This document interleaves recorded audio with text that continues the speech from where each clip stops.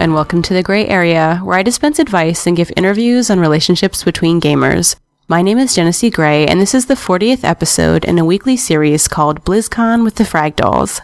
Last week's episode was a discussion with Samus from DDO Cocktail Hour about DDO, WoW, Deus Ex, Dragon Age 2, and more. Please visit www.genesee.com to add to the forum discussion on that topic and to tell me your story. Today is Friday, October 30th, and today I speak with Valkyrie and Pixel from Ubisoft's professional gaming team, the FragDolls. Yay! Welcome, ladies. Yay. Thank you. Thanks for having us. You're welcome. I'm very excited. Before we speak, let's do News of the Week.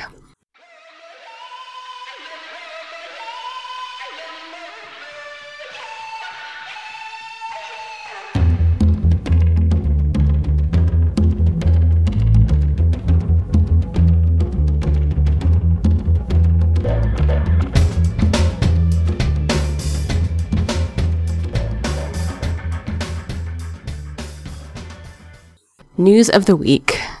Square Enix and Japanese mobile social gaming company DENA are teaming up to create the first social game based on the popular Final Fantasy series, which I love and kind of excited about myself. Few details have been announced. Do you play those as well? Oh yeah, I remember Final Fantasy. I think it was Final Fantasy. What was it? 3, 7? Okay. Was the first US released one with the 7 discs. Yes. And so I had, I'm going to date myself, but I had just moved out to college and I bought my own PlayStation, and that was the first game I bought. Oh, That's nice. funny. Actually, Final Fantasy VIII was the first game that I bought for my PlayStation, so yeah, I'm a huge fan of Final Fantasy also. Parallel I played lives. 11 quite a bit too before I moved to WoW, so. I have 13 now, and I will never complete it. I just know that. Every once in a while I'll go down and do like a half hour, an hour, and I will never complete that game, I don't think. It's an amazing franchise, though. It is. It's the only game series that I think I had more discs than like a special edition opera, Like, Yep. who has 7 discs, really? That's amazing. About the Final Fantasy social game, a few details have been announced, which is based around the theme of fighting for teammates. But the DENA said it will be developing the game in-house using familiar characters from the series. And Japanese players can now pre-register for the upcoming game starting last week. And those that purchase the newly released PSP game Final Fantasy Type 0 will receive unspecified in-game benefits for this social title if you do that. So if you're going to buy that anyway, you can get a little extra bonus stuff for this. Also in the news, Richard Garrett, who I'm kind of tickled about because I actually met him at DragonCon. He's an odd sort of character. He has won his case this week against NCSoft for $32 million. What? Yeah. He brought claims against the MMO publisher after they kind of had a difference of opinion over his contract. Apparently, when he went aboard the International Space Station, he had to sell off all of his shares to them extra early because of that, and that cost him money to do so. So they now awarded him the $32 million that he would have had because he was forced to pre-sell his shares. Wow. Yeah, that's something, isn't it? Is he single? I think that he is, actually. And just think about it. He'll be like in space half the time, so you'll get to live in his mansion, which has like its own slide. And sit and play our games uninterrupted. I love the idea. That's right. On a huge TV, I think that seems pretty ballin'. I think so too. And he can design you your own game. Right. He can put us in the game, which is what I've always really wanted. Oh, okay. There you go. In other news, Gamasutra has reported that after launching to a less than universal praiseworthy time, Rage has supposedly caused higher-ups at id Software's parent company, which is ZeniMax, to second-guess the Texas-based studio. The general reaction to the launch of id Software apocalyptic shooter has resulted in the publisher feeling a serious lack of confidence in the project management, which could mean that Doom 4 might be postponed. The official stance is that that's bogus, and Doom 4 may be backburnered, but Bethesda, or otherwise known as ZeniMax, denial suggests that its development status hasn't changed. As to whether or not the Rage team is being moved onto Doom 4 now, as Carmack has suggested it would be, is another matter entirely. So we will see who ends up working on Doom 4 after that. Wow. Yes. A couple weeks ago, I had a guest on called Dragonitis from Australia, and this is an update based on that podcast. We spoke about the rating system in Australia and how it's different than it is here as far as certain violent aspects of games have been taken out for Australians. And he was happy that the new rating R18 was about to hit Australia, which would allow him to play some of the more violent games, I guess, because he's 22 or 24, something like that. But unfortunately for him, the Australian Minister for Home Affairs, Brendan O'Connor, told press that the R18 games rating would be available a couple months after its ratification, but now they will have to wait longer than that, according to the classification branch manager. It'll probably be another couple years before they're able to accept an application for an R18 game. So, there you go, Australian gamers. I'm very sorry. You will not be buying any Resident Evil until it's about Resident Evil 11. Oh, man, that's brutal. How can they do that? They are one of the strictest countries in the world for all of the gaming-related media, and they are very protective of their youth. And they have a lot of gamers over there. I mean, we've had... because I'm the leader of PMS Clan as well. Mm-hmm. We've had entire divisions for our Australian division, so I know there's a lot of people over there, and they were quite big, like gamers wise, like hardcore gaming. So why don't they just band together and do something about it? I don't know. I mean, I think that right now they were very excited to get the R18 rating, which I think they probably had brought about by banding together and saying, "Hey, we're putting our foot down," because they don't regulate magazines or movies. They only regulate video games. So it's a very odd kind of system they have going on right now. So I must have confused you then. I thought that it was saying that they couldn't get their games. Oh, no, they couldn't. You're right. They can't get their games. They can get videos, and they can get magazines that are like, shall we say, racier or more violent. But video games are very restricted. Wow. Yeah, it's very similar in like some ways to like China and how they can't have undead. In Australia, you can't have, I think the ratings were, you cannot have things like headshots or gratuitous violence. You can't have extreme swearing. You can't have anything like prostitution or drug related. That's pretty much the categories that they're specific to. I remember going to GamesCon, and I thought it was just weird that, all the first-person shooters had to be behind closed doors. Like, you can't just have it, like, open out. For the children? Yeah. Like you had to have it blocked off so that people walking just couldn't see it. They had to go into, like, the areas. I could see that. Interesting. Well, poor Dragonitis is going to have to wait a few years before he can play the big boy games. Sorry, Dragonitis. And of course, we have lots of news from BlizzCon. Mist of Pandaria, StarCraft 2, Diablo 3, but we will talk about all of that when we get to the BlizzCon section. So, ladies, what is your news of the week? What's been going on for you? Let's start with you, Valkyrie. I'm just recuperating from a Halloween party. One of my clanmates on the PMS clan side had a huge raging Halloween superhero themed party last night. So there was a whole bunch of us. There was about, 10 of us girls, and then of course, like 50 of her friends. And we had a nice, awesome time. Very nice. Well, tell the listeners who don't know about the PMS clan. PMS Clan is a real grassroots clan that my sister and I founded. It'll be a decade next year, 2002. It was around the launch of Xbox Live. Halo 1 is probably what got me into hardcore online gaming. We used to connect through GameSpy Tunnel before Xbox Live existed. And through playing online and doing all that, I'd started console. I do a lot of PC now, but I'd started console with that. That's what really got me obsessed with online gaming and competitive gaming. So, starting all that out. So, we met our first girls through beta testing on Xbox Live, and by the time it launched with Unreal Championship in November with the system launch, we ran into a couple girls, and randomly some guy clan, which we didn't even know what clans were, challenged us, and we're like, okay, we'll play. And they're like, go register on this site, and it was Team Compete at the time. And so we were like registered and had our first clan match without even knowing what a clan match was, and we're like, okay, we got to figure out a name for our clan.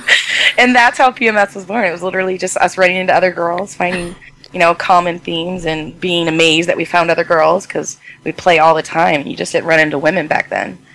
Neat. You just got pawned by PMS. I know.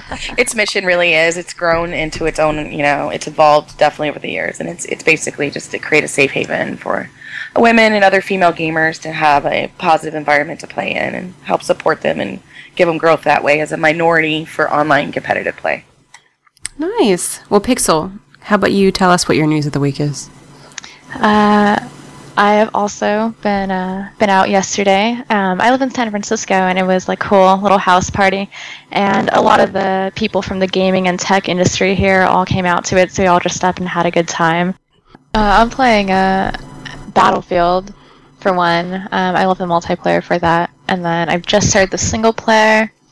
And then on the side, I've been playing Catherine again. Oh my gosh, that looks so good! Have you not played it yet? I have not played it yet.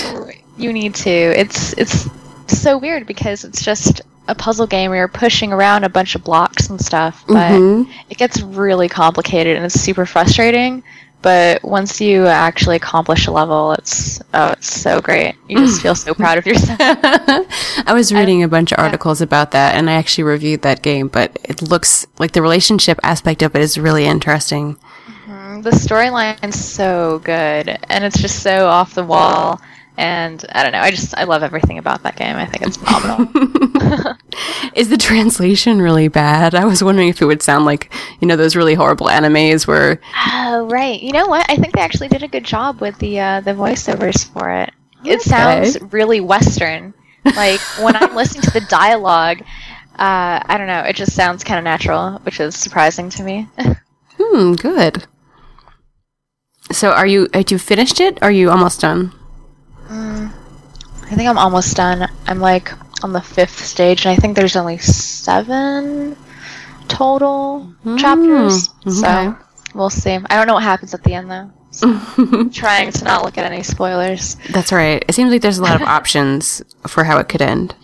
Yeah, so like when you're you can customize text messages to your girls that you're either in a relationship with or you're trying to hook up with, and depending on how they go, you either move towards the good side or the evil side, and I guess it changes the way that the story plays out. So yes, it seems like I'm going evil right now. Okay, you're the cheater. Yeah, you're the cheater. Okay, now what's the deal with the jukebox? There was something about the bar that you hang out in real life. What is it called? Something about like sheep or stray sheep. Stray sheep. Okay. Yeah. And I heard there's something about the jukebox, but I don't know. I don't remember what it was. As far as I know, like when you're playing through the levels, you unlock different background music. So I know that the jukebox can change that, but I'm not sure if there's anything like special or cool. There is an arcade machine in there though, and you play a game called Rapunzel, which kind of looks like an 8-bit version of the actual puzzles that you're playing. Only you have like a limited amount of moves in it, and so that has like 128 levels, I think, in that. So like there's a game within a game too that you can play. Is it just to help you practice so that you'll get better at the scenarios for when you go to sleep, or is it actually reflect them? I think it's kind of to help you practice, and it's just kind of a little bit different. Like you have a limited amount of time in this one, but like I said, you just have a certain amount of moves that you can use, so it's, I don't know, it's a little bit different. Okay. And you get achievement points, which is awesome for beating it. So I've been trying to do that. Neat. I've heard good things about Battlefield 3 as well. Like I have a friend who's playing the beta, but sound design is amazing for it. I'll say that. It sounds just epic if you have a good headset, or if you have surround sound in your living room. It's just like earth-shattering. Warzone, like realism. It scares me. Like I'll just be sitting there trying to hide and cover, and like I hear like RPGs flying by my head, and it's just insane. And yeah, like the destructibility of the maps are really cool too. So I'll just be sitting there, and all of a sudden I see and hear a tree fall over, and like explosions happening everywhere, and I'm like, whoa, what's going on? This is tense. Yeah, it's a lot of fun. I enjoy it a lot. I have not played it yet. I'm so used to like the the role-playing based games like Mass Effect and stuff like that, that Deus Ex is kind of a change for me. Like, Deus Ex is a change. I'm not really a first-person shooter, like, aficionado, shall we say. Right. So I get kind of panicked because it's all, like, people are shooting at you, you know? Right. It's really realistic. Like, stop! I just panic and that stuff. So I have to kind of baby step it. I'll eventually go there to the multiplayer mode, but baby stepping. Well, Mass Effect is kind of like a good way to sort of get into the shooter genre too, since they've been adding more and more shooter elements to it. That's true. So, yeah. And BioShock and stuff like that. I mean, I think I'm pretty accurate as far as the shooting, but I just get really unnerved with all the screaming and, like, zombie sounds and, like, dying, explosions, panicking. I would not be good in an actual battle, I don't think, like in real life if people were shooting. Be sure to not enlist you. That's right. I don't think I would be an excellent foot soldier. No. I participated in our FragDoll Friday event that we just had. Yeah, tell us about that.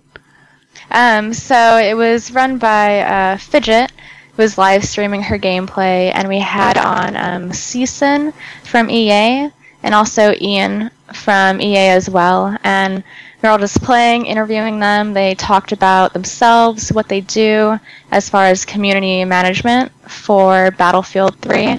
We gave out some awesome swag the entire night, and everyone had a good time. Excellent. I was looking for that video. Can you tell everyone where it can be found if they would like to watch the live stream Fridays? Definitely. It's www.twitch.tv/FragDolls. Super simple. Let's start at the beginning for those who don't know. The FragDolls are a team of professional female gamers recruited by Ubisoft to promote their video games and represent the presence of women in the game industry. And these gamer girls play and promote games at industry and game community events, compete in tournaments, and participate daily in online gamer geek activities. I believe that was started in 2004. Can you tell us a little bit about maybe your experience with the FragDolls when you first joined? Let's start with you, Valkyrie, and how did you get involved with the FragDolls? Yeah, it really wasn't much of a stretch for me. So I think at that point in 2004, that's when women, especially like PMS Clan, were starting to get a little bit of media attention, I guess you could say. And it was just kind of going around, and the girls that were rocking it, extreme minority at that time. So I was the webmaster for the website, and I was always looking for content to post out. And I stumbled across a female Counter-Strike team. The job posting, basically, Ubisoft was doing a casting call to put together a promotional team for their company. And at the time, I was myself and Brooklyn of the FragDolls. We were the leaders of the Rainbow Six division as well. So Ubisoft was like the bread and butter. We'd been playing Rainbow, for over a year then. I mean, we had played the original, Black Arrow came out. So we were hardcore. This was the multiplayer game. Like, we would spend hours upon hours upon hours in clan matches on. So when they put that out, we were all over that. I had a lot of experience already with communities and community development. So it was a natural alignment for me, but that's literally how I found out about it. And then when we started, it really has evolved so much, but it literally, the job we did is of course we do a lot of digital marketing, but they brought us into events where we would demo and be the hands-on for consumer gameplay, and that's what the brand managers did at the time, and the associate brand managers. So, basically these people that were, controlled all the marketing for it, they would come in and teach people how to play, and a lot of them weren't gamers, so it was it wasn't the best. So they wanted to put together, they knew the marketability of females had to the male and female audience, so they wanted to put together an extreme group of gamer girls that could speak, I guess, the peer-to-peer language of consumers, and that's definitely how we started and how we grew. I loved it, though. Were you part of the Rainbow Six tournament for the Black Arrow? Oh, yes. I'm part of every tournament. Excellent. I think it is a really neat brand as well. I mean, I like to watch the videos, and I like to go to the site and see what you guys are doing, and it looks like you have so much fun on the videos. We do, and we're kind of we're growing our outreach that way. A lot of it's just kind of because some of us have video experience, some of us don't, and it's just a constant growth of, we have pretty much full reign. What do we want to work on? What do we want to do? Our main objectives, of course, are to, promote in Ubisoft games and products and stuff, but we have full reign. They know that we're female gamers. They that, we have an organic reach to people and that we play other games, and so they support that. So if we want to write a video or talk about another game, we certainly can. And it's our own little mini brand. It really is a brand, FragDolls is. So we actually have our little departments, our creative department, our content. We sit and have meetings and think about like what kind of content we want to write about or make a video about, and try to look for fun stuff and do all that. I think it's really working. Definitely working. Because I was telling Pixel, I want a FragDoll t-shirt. I want, the FragDolls look so good all the time. And I like to look at the press kit and be like, ooh, she's my favorite. Look at Fidget. Look, yeah. It's like, you need like dolls, like literal dolls, or you need like the plastic figurines, they've had discussions on that. I don't know if we're like, need all that. What we really need though is I think that we know and try to be, somewhat role models for women in the games industry as well. We're not just a marketing team, which definitely is our job, and people need to understand that. But we constantly hounded everyone. You are an example. Females are most certainly one of our target groups. It's our hope to reach them. We're trying to work with Tech Bridge for Girls for charity now to expose little girls to science and technology, in hopes that they'll pick those careers down the road. I mean, gaming really is the entry stone for women to get into tech and gaming industry jobs and roles, So hopefully, outside of just, the marketing aspect or just the gaming aspect, that girls will actually just come into this industry and help shake it up and change it up and continue down that path. I think definitely they can get into that and behind that, and watch you guys having so much fun and being so very talented at the gaming, and say, look, I can be like that too. Thank you. We try. We're definitely trying. All right, Pixel, now on to you. I know you're a newer FragDoll, so how did you end up joining the team, and how was the application process for you? So I'm one of the two newest. I actually got into it because back in 2010, at the end of it, I met another FragDoll. Her name was Spectra, and we both loved Battlefield Bad Company too, and so I gamed online with her. And a couple of months later, she contacted me again, and she was like, hey, we've got this really awesome internship program called the Cadet Program. Mm-hmm. So every 6 months, they hire on a bunch of girls that are really interested in the gaming industry, the tech industry, and just growing in that aspect. And so I tried out for that. I had to submit a video, a written interview, and a resume.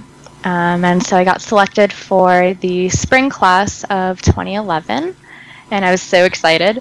I was absolutely glowing about that opportunity. So I got to go to a few cons, and then after my 6-month session was up, I was surprised by yet another email saying, hey, we want you to try out for this casting call to be an actual FragDoll. I was flipping out. It was crazy. I was like, this must be a mistake. There's no way. But it was legit, and so 12 of us went to San Diego Comic-Con, and it was kind of like a casual casting call. We weren't really put on spot, but I did get to work a microphone for the very first time on a stage, and I was so frightened by that. But I think I've gotten over that for the most part. I've seen your videos. You completely have. Oh, yeah. Thank you. I didn't even know she was nervous. That's the first hearing that. Oh, man. You have no idea. You have no idea, Valkyrie. So we kind of threw him in the deep end of the pool on the mic. Yep. Yeah, they did.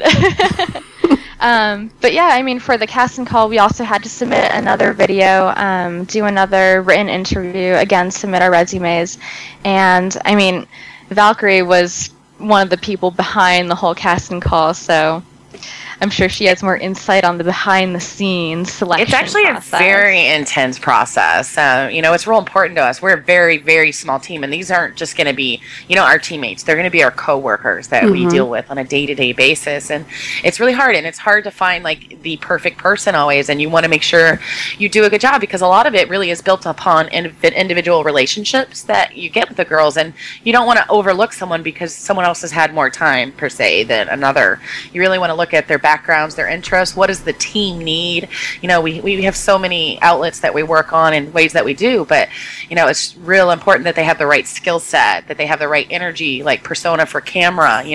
Can they talk about games enthusiastically? Can they, are they approachable? Are they, presentable? Are they knowledgeable?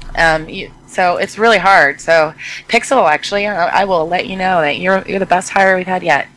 Aww. She really is. We put her in charge. She's definitely a social media enthusiast, big time. Mm-hmm. And so we kind of gave her a rein and structured her and set up, and she's actually come up with a lot of good ideas and research herself. So it's like to have someone fully committed to our social media side has been amazing, because social media for our digital marketing is a huge, it's main component. So she has been rocking it.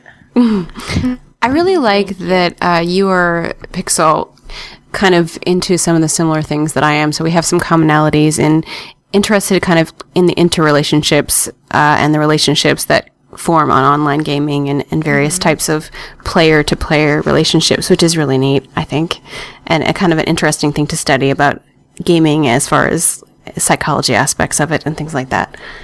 So I like that.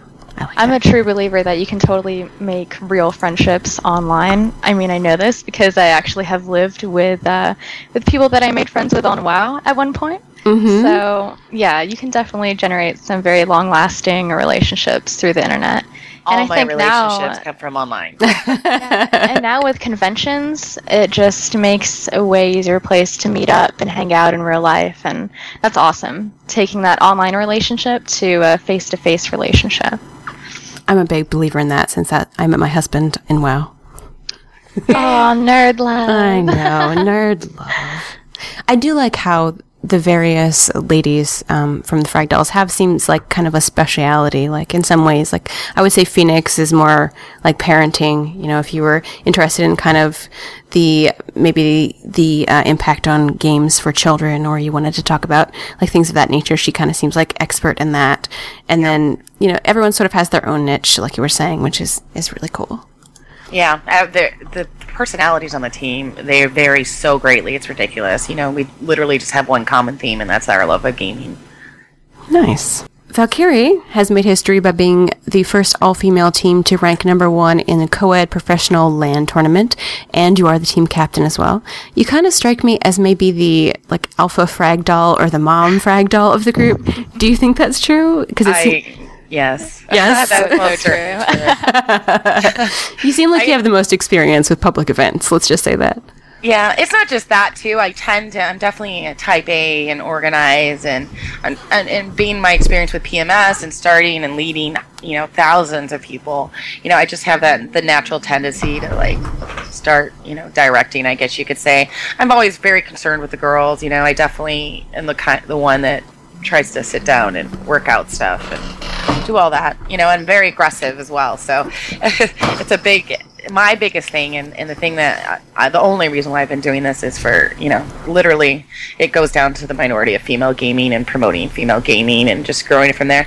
I will never forget, it's unfortunate I don't ever get to really feel that way because it's so common now that you tend to forget. So I have to remind myself over and over that first experience with, meeting another girl, like even for the first couple of years, every time I met a new girl, it was like such a great thing. I was just so excited. I wanted to know everything about them. I wanted to get them into my clan, I wanted to play with them. I wanted to kick some boys' butts with them.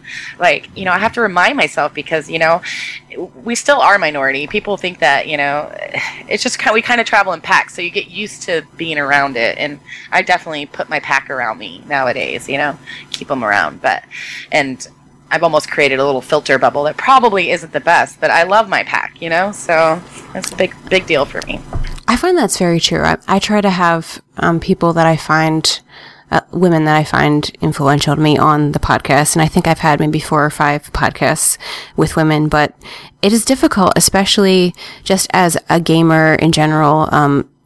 There's no one around locally who's not an online friend that doesn't look at me like I'm very crazy when I say like, oh, I was up really late last night playing Deus Ex, and they're like, what is Deus Ex? And what are you talking about? They look at you like, what? But they're usually really interested. That's what I think. The people that aren't in the world, if you start talking about it, they just want to hear more. They don't get it, but they're fascinated by it. I find, at least. Very good. That's a good experience to have. I wish that that had been my experience. I kind of just get the, you spent 6 hours, what? Loser? That's true. Yeah. Pixel, how about you? We spoke a little bit about experience with public events, and we're going to kind of move to, I guess, cons as well. What is your favorite con? It has to be between E3 and PAX.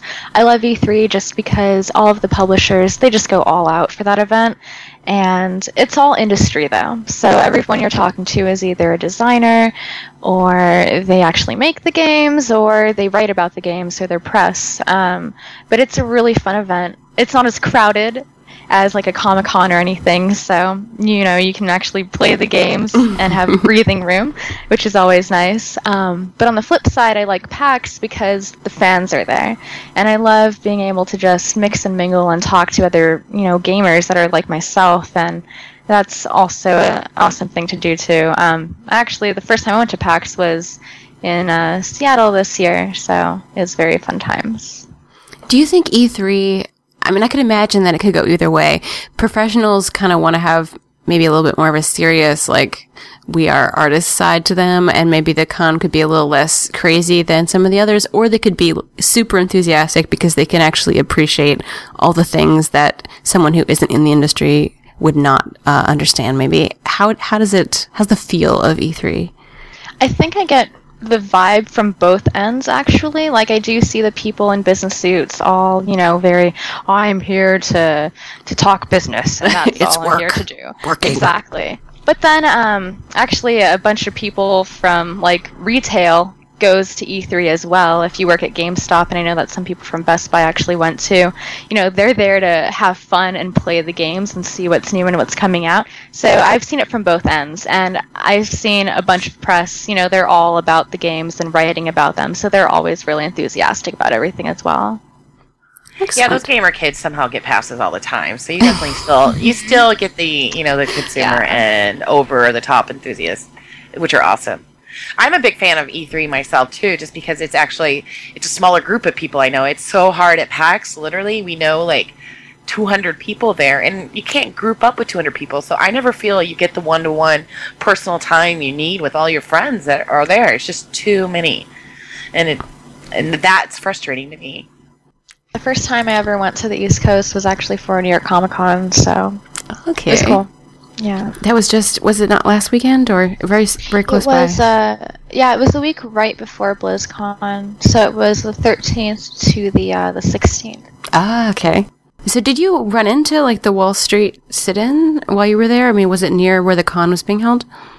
Kind of, yeah. I don't remember where it originally started out at, but then on Sunday, we were actually going to go to Times Square just to check it out. Mm-hmm. But apparently they moved to Times Square, too, so we ended up not going because we heard that they were arresting people and taking them off by the van load.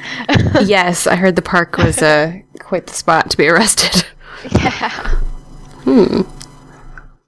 Do people recognize you guys as the team and get really excited when they see you? Do you have a lot of fandom happening, or do people allow you to kind of pass unmolested of these I think, FragDolls have been at every single PAX since the very beginning. In 2004, the first Penny Arcade Expo was held. So that was actually our first team appearance. And so we've been there since it was, just small at the other convention outside of Seattle. And we definitely have a group of following there. But people they're never obtuse or anything about it. Everyone's always great. It's always awesome. If they want a picture, they want to talk, that's what we're there for. So. Okay. Do you find that people embrace the idea of the FragDolls at conventions kind of as the professional gamers and amazing players that you are? Or do people look at you kind of like that girl that holds up the round sign at a wrestling match? You know what I'm saying? I guess what I'm asking is, do you feel respected by the majority of players, or do you feel like it's a mass geeking out, or no? I totally do, actually, because we're in t-shirts and jeans. We're obviously not Blueface. We're the ones sitting there helping people with the games and answering their questions. And like I said before at the beginning, that's what the brand managers themselves did before we started. So there's most certainly a respect. They look at us as working as Ubisoft. I don't have people mistaking us for booth babes. I mean, other than people that might, just automatically hear about us. But if you're like walking around a convention, don't know who we are, you'll definitely realize we work for the company. We're not a booth babe. So I don't have that issue. What about you, Pixel? I mean, I'm sure that sometimes people are like, oh yeah, she's just like some pretty girl. But once people actually start talking to you, they're like, okay, like this girl, she like knows her stuff. She's legit. And so I think that's really cool that, you know, people don't see us as just some skinny thing walking around. And that's awesome that people can actually hold conversations about video games with us, and I think that makes everyone really happy too. Yes, gaming. Another issue we have too is we haven't had like any first-person shooters for years now, so that's what always we were highlighted and featured as competition, where we do competitions and do things like that, which really feature us as a competitive gaming team. So now we've got, you know, a bunch of titles coming. All next year we're going to be hit by some first-person shooters, so I'm super excited because then we get to actually sit there and play, do a little smack talk, have some fun. And rock it. Yeah, exactly. Do what we do best. All right. Here's kind of a random question. Tell me something about you that would surprise your fans that they wouldn't know. I've pretty much already shared all my dirty secrets here, like one that is I can't share a computer with anyone, and that I take rating extremely seriously. What would you say to your fans who don't know? How about Pixel? Go first. Oh man, I have no idea. I have no idea just because I put everything on blast all the time. There are no secrets. Exactly. I've made my life so public. Like, every single status update I put on Facebook, it's all public. Every single tweet I do, it's all public. Like, I don't hide anything, so I'm not quite sure what would surprise people about me at this point. How seriously do you take rating? Because I'm definitely a nerd rager in WoW myself. I have never rage quit, ever. I just like write horrible like PMs to people.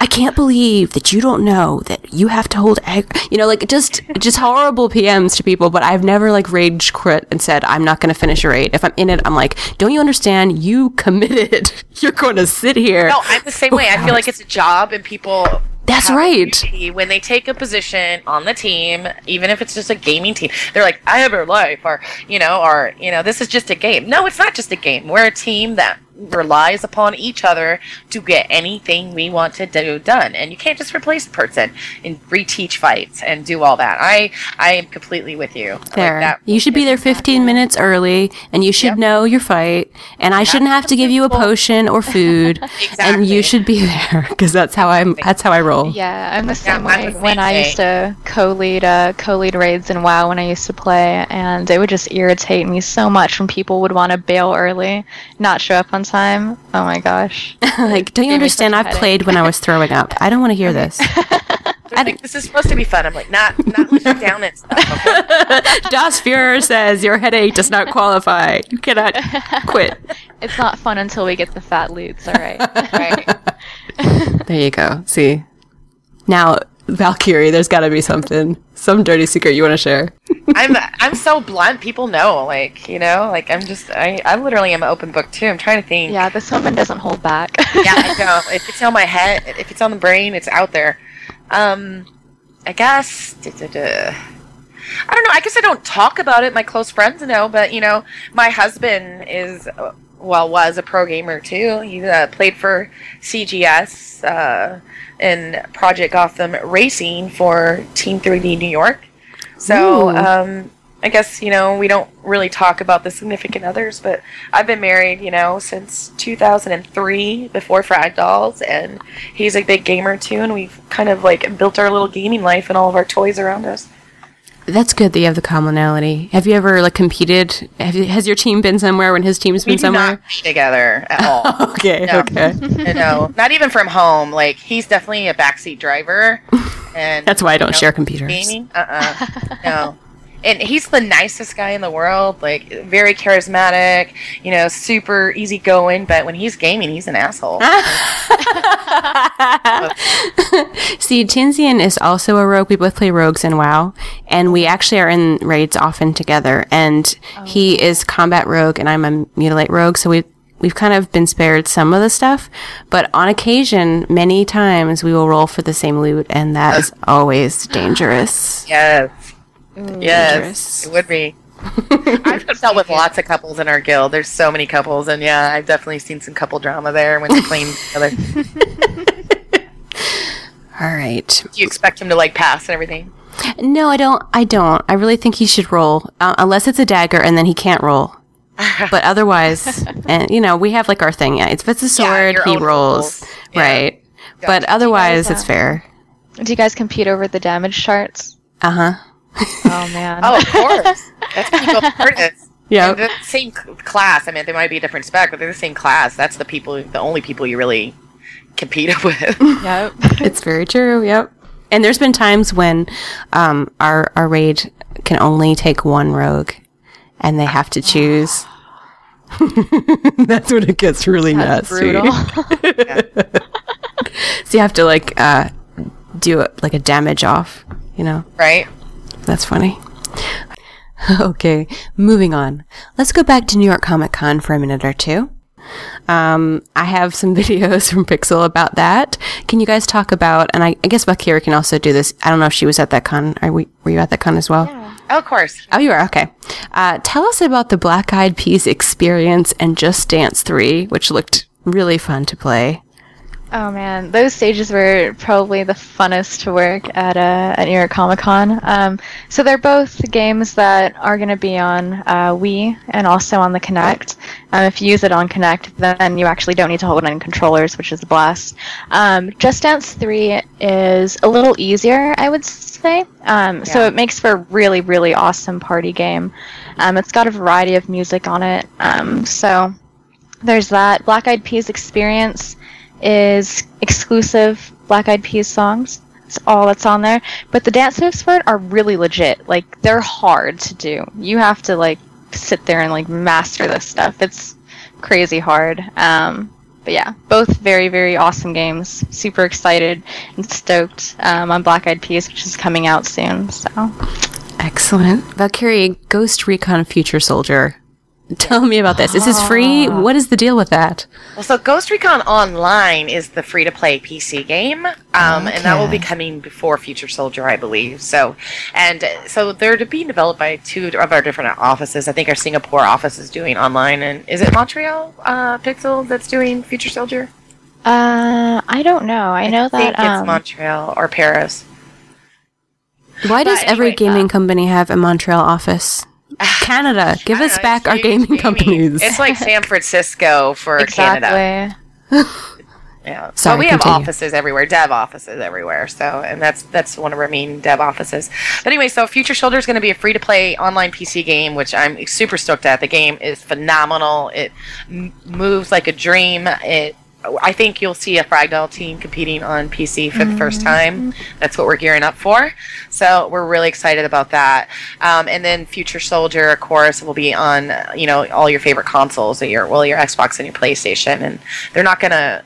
We don't know anything about PC right now. So, but yeah, both of them. We haven't had our first-person shooters for I don't know at least 3 years. When was Vegas? Like 3-4 years ago. So we're super stoked. You're gonna have a good Clancy storyline, a lot of cool stuff, a lot of futuristic technology based on true military, warfare type equipment they're developing and stuff. So the betas are just coming out they just launched the online beta. So, and then I think Q1 you're going to be seeing the Ghost Recon Future Soldier beta.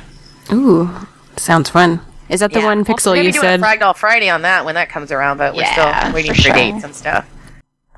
Okay, now before we get to BlizzCon news, which I'm very excited to talk about, let's hear from our friend Skaggy the Poet, who claims that he does not play World of Warcraft and yet is dreaming about pandas. So let's hear from his segment, Get the Girl.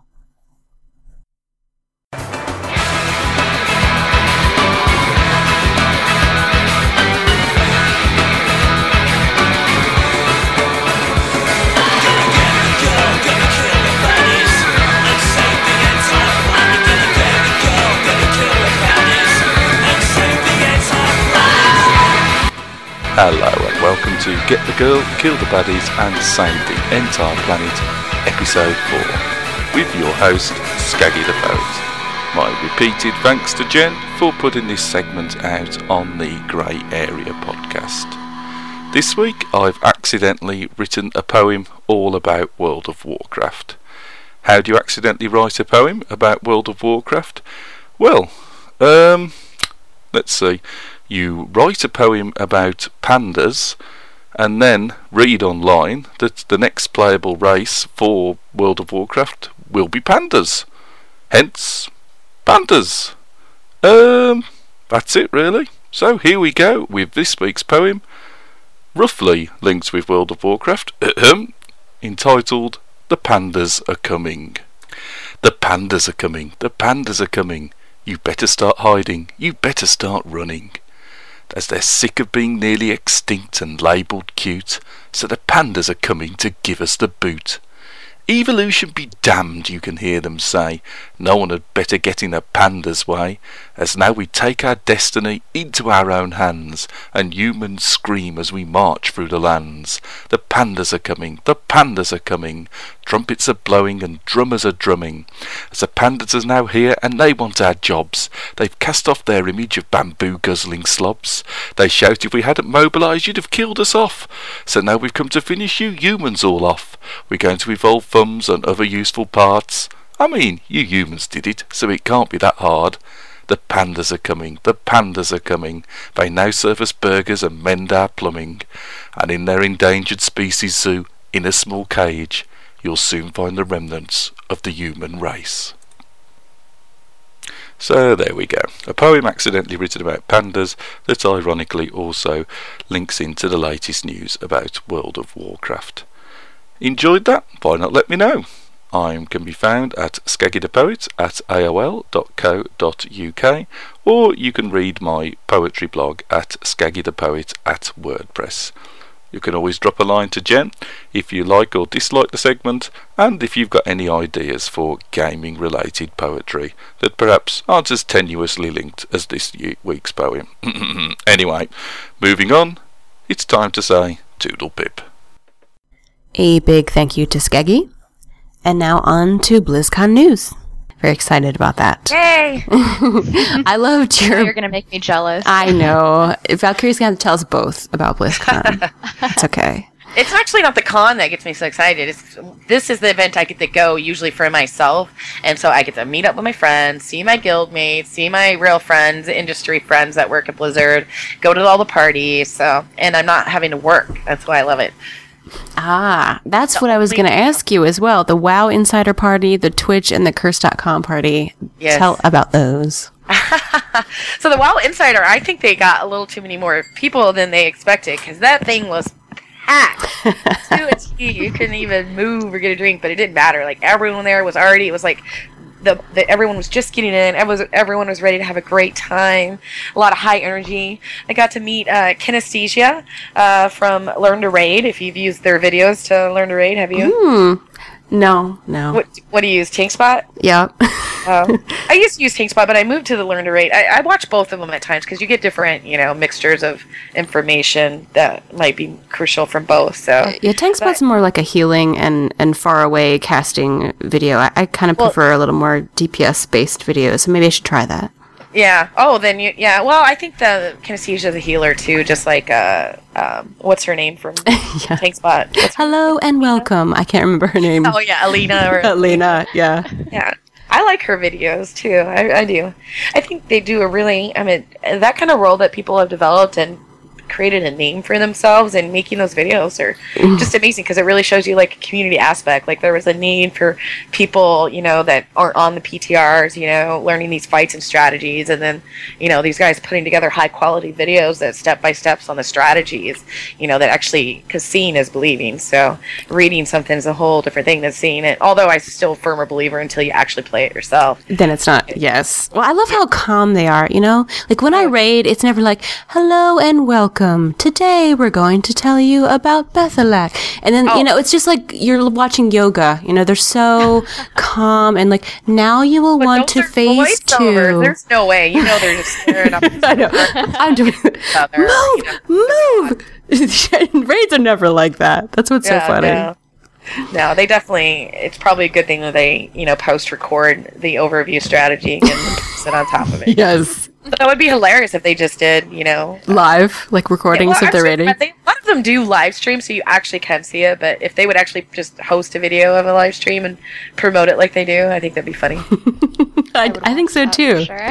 Would be great. All right, sorry. Continue parties. I distracted you. Oh yeah, so that was great. We were there till quite late. Everyone was having a good time.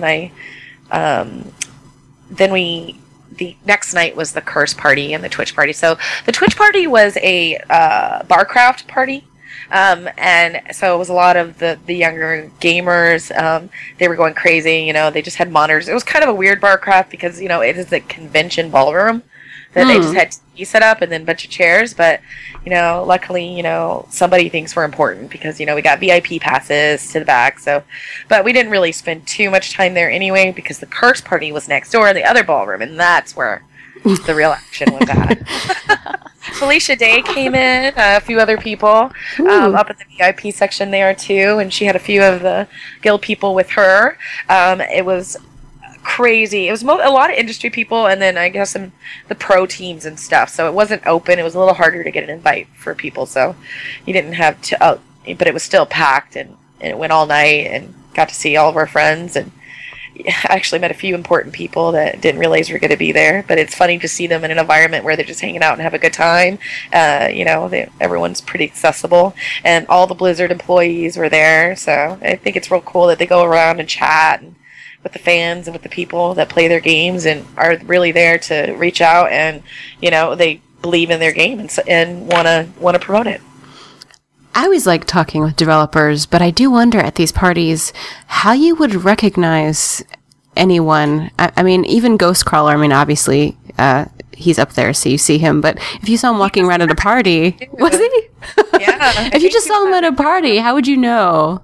Well, I don't. I'll be honest, I don't sit there and troll around and look at, pictures, so I don't really know who's who unless I've met them before, but it's just other people always do, so they're always look who's here, look There's who's Steve. Here. Okay. Yeah. Excellent. News from the con, which I assume everyone knows, but let's make sure. The next World of Warcraft expansion, yes, the Mists of Pandaria, surmised to release in 2012 at Christmas, but no confirmed date on that. The new race and new class revealed the Pandaren the Pandaren race and the monk class, along with a new continent and several new dungeons. So how exciting is that? I don't, I'll have to admit, I woke up late that day to go in on the first day, and I walked in and I saw I missed the announcements basically, and I saw Mist of Pandaria, and I'm like, pandas? I don't follow the lore much, which is weird because I read a lot of fantasy books, but I don't follow World of Warcraft lore, and I need to read those books sometime. But so I had no idea there were pandas even around, so I was a little taken aback. But then I was like, oh my god, how easy going to be to cosplay this? Yes. Well, everyone had the pet, the companion pet where you nod at him or whatever, and he does his little bow and all that. So I think everyone was so taken with the pet that they probably said, hey, we need to have pandas right now. Yeah. So neat. Well, someone said it was in the lore, that, this race was in the lore and in the books, so that's... I'm wondering. I'm concerned for World of Warcraft. It's taken a big hit right now. Obviously, you got a lot of MMOs up and coming, and I don't know. It just seems like a lot of my friends were leaving. And we always take our times where we leave and come back. And myself, I'm taking a break too. So, but it's a game I play since Classic, and I have so much.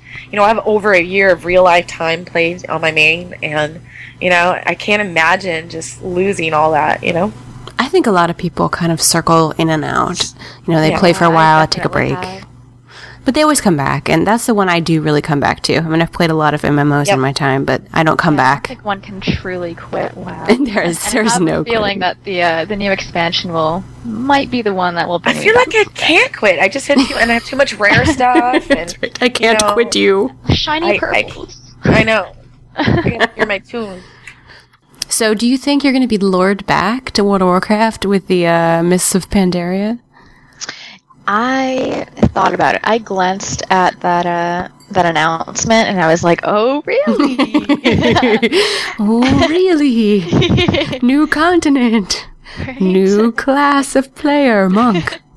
I was like, "Boyfriend, just to let you know, you won't be seeing me for the next 6 months." Yeah. But I don't know. I'm gonna stay strong for right now. Keep my distance. We'll see. Maybe. Well, all that time invested as well. I mean, you can't just abandon that character, I don't think. Yeah. But I am going to say Old Republic, though. Oh, yes, and I do want to talk to you about that. Don't think I don't know you're in the beta. Don't think I don't know. But it's a little yeah, we'll focus first. But before we get to that, I like some of the old school things they're bringing back to this new expansion, no flying till cap, which is kind of neat because I think if you walk the terrain, you actually get a better feel for the world. And the talents, I do understand what he was saying about the talents. Originally, the purpose of them was to kind of give you a unique and special character that was different than someone else that happened to be the same class, but it definitely turned into a contest of who could keep up with elitist jerks the most to have the best build, for DPS. And I hope that now with the new talents they're bringing out, it kind of makes it possible for maybe that original dream of having things that don't affect your DPS but are just really cool to be in there. But we will see. We will see. I don't know. Anytime you mess with talents, it's a big concern for me, so that's scary. It is a bit scary. But I'm sure they'll have an optimal build that I'll just copy for that. Yeah, they're always going to have to. There's always going to be one that just, numbers-wise is the highest performer. Now let's go to Diablo 3, which I was telling Pixel earlier, for me is like the game that doesn't really exist. Like every year they say, oh, look, we're going to do this in Diablo 3. And like 3 years later, they're still saying that. But I know she's playing the beta. So Pixel, give me the juicy details on Diablo 3. Well, good news is I think it's finally coming out, maybe, hopefully. Will it ever come out? So there's beta that exists.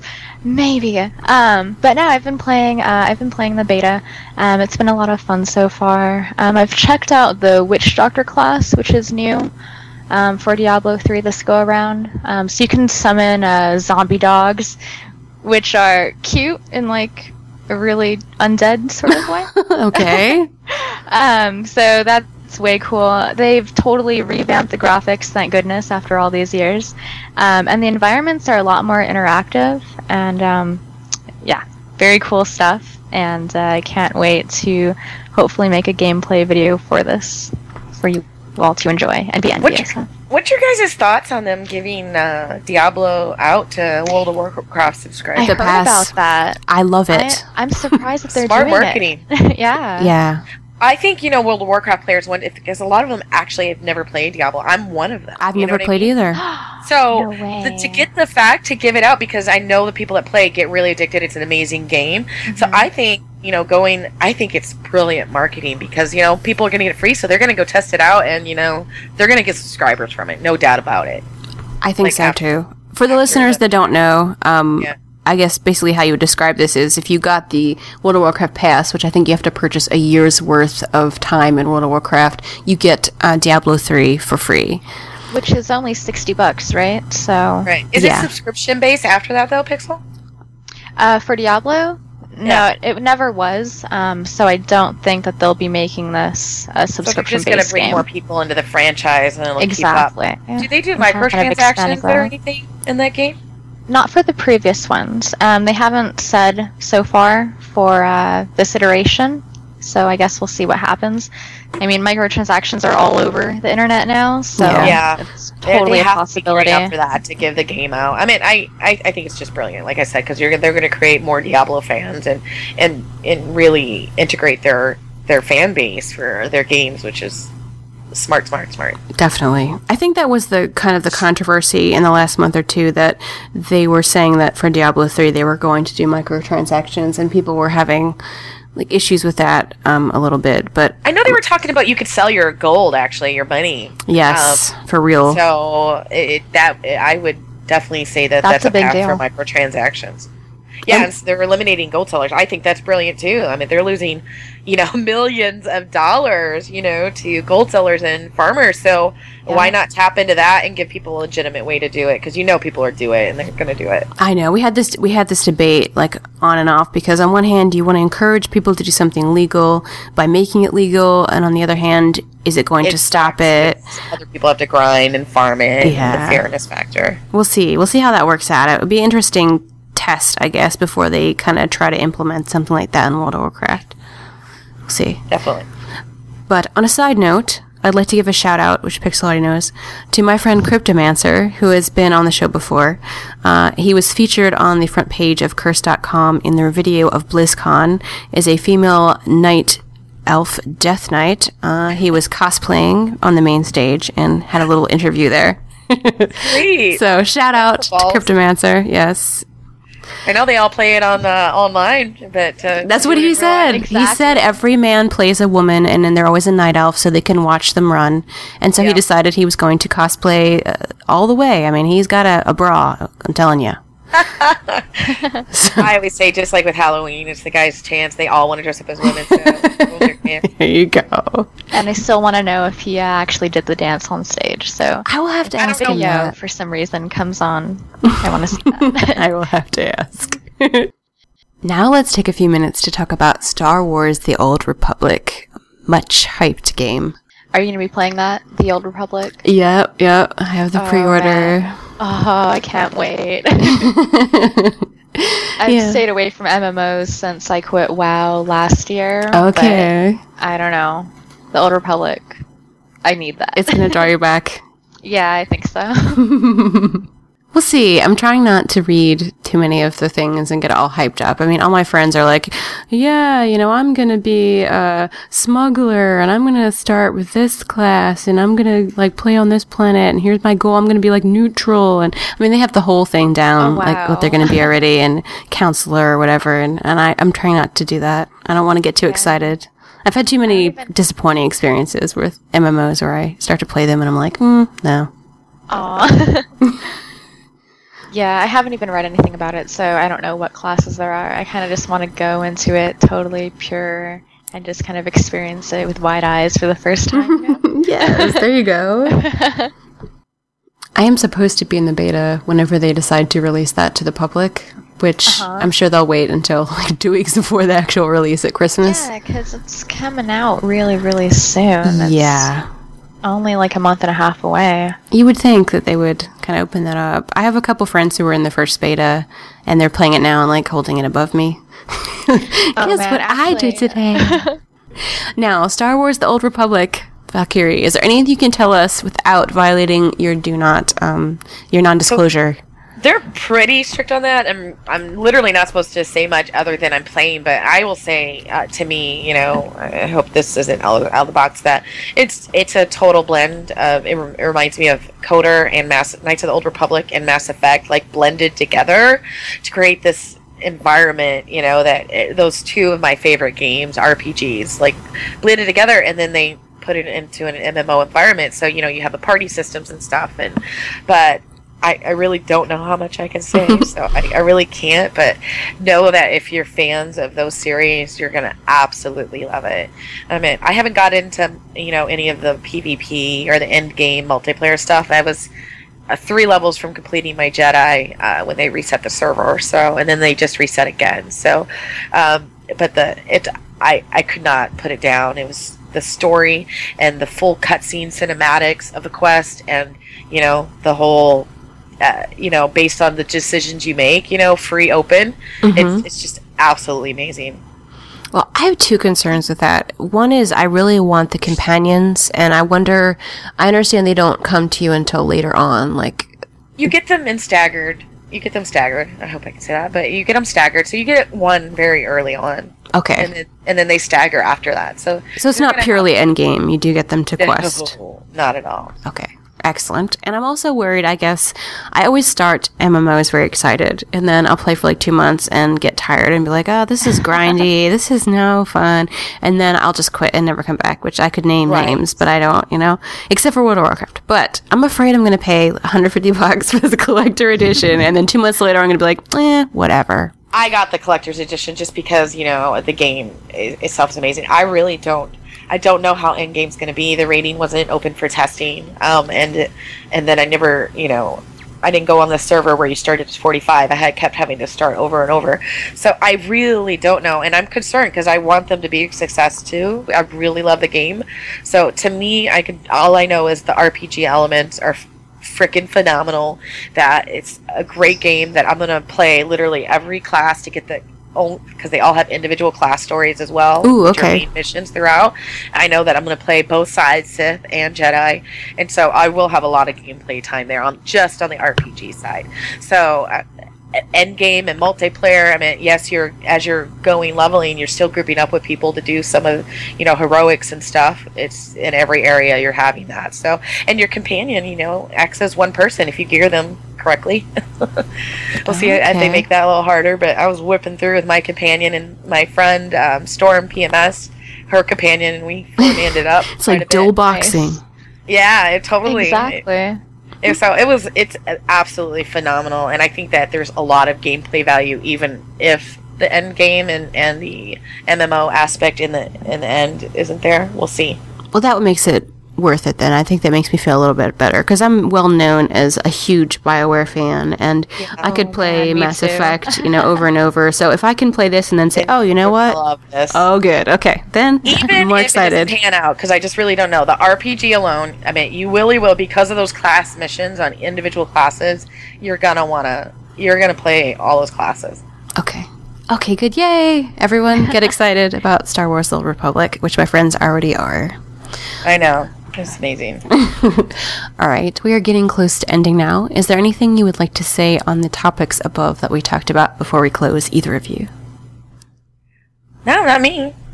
I just hope everyone has a good time on Mr. Pandaria. WoW is, something special to my heart. I don't, I might take my breaks, but something I won't ever leave, and I hope they continue to develop that, and it's definitely going to keep me around, because now I get to try out Diablo. Yeah. And I'll just say, if you guys don't see me after December, that's probably because I'm playing the Old Republic. So. Between you know the where two. to find me. Between the two. You want to level with someone, trust me. You get extra social points when you're leveling. Really? I have you. And, yeah, someone chooses, because there's light and dark sides, just like all their games, So if someone, chooses a dark side and you choose a light, it, does this random roll, and you'll see the cutscene of whoever won the roll. But you'll still get your good or bad points based on what you put, but you won't see your cutscene. I did wonder about that. Let's say you're extreme good, and then you're just randomly pugging with somebody who's evil. Let's say they win the roll. Does that mean that you lose good points and that the evil ending happens? They're not going to take that away, but the cutscene will still be theirs, and if there's some follow-up where you have to, kill someone or something, you'll still have to do that too. Oh. So be careful who you friend. Yes. Very Actually, careful. it's cool. Go with someone evil so you can get to see some of the bad side too. Without any detriment. Every single class to see their class story. You can play good and light of every class and see all the outcomes. Endless Very now. cool. Endless. Very good. A big thank you to Valkyrie and Pixel, and you can find them on Twitter at FragDolls or online at fragdolls.com. If you'd like to leave some feedback or keep up with the news, you can find me on Twitter at Gray Area Podcast, at Facebook/Gray Area Podcast, or on iTunes. If you have any gray areas in your relationships or just need a new perspective, email me your questions, advice, or suggestions to jennessegray@yahoo.com. Thanks for listening, and I'll see you next week with a new episode.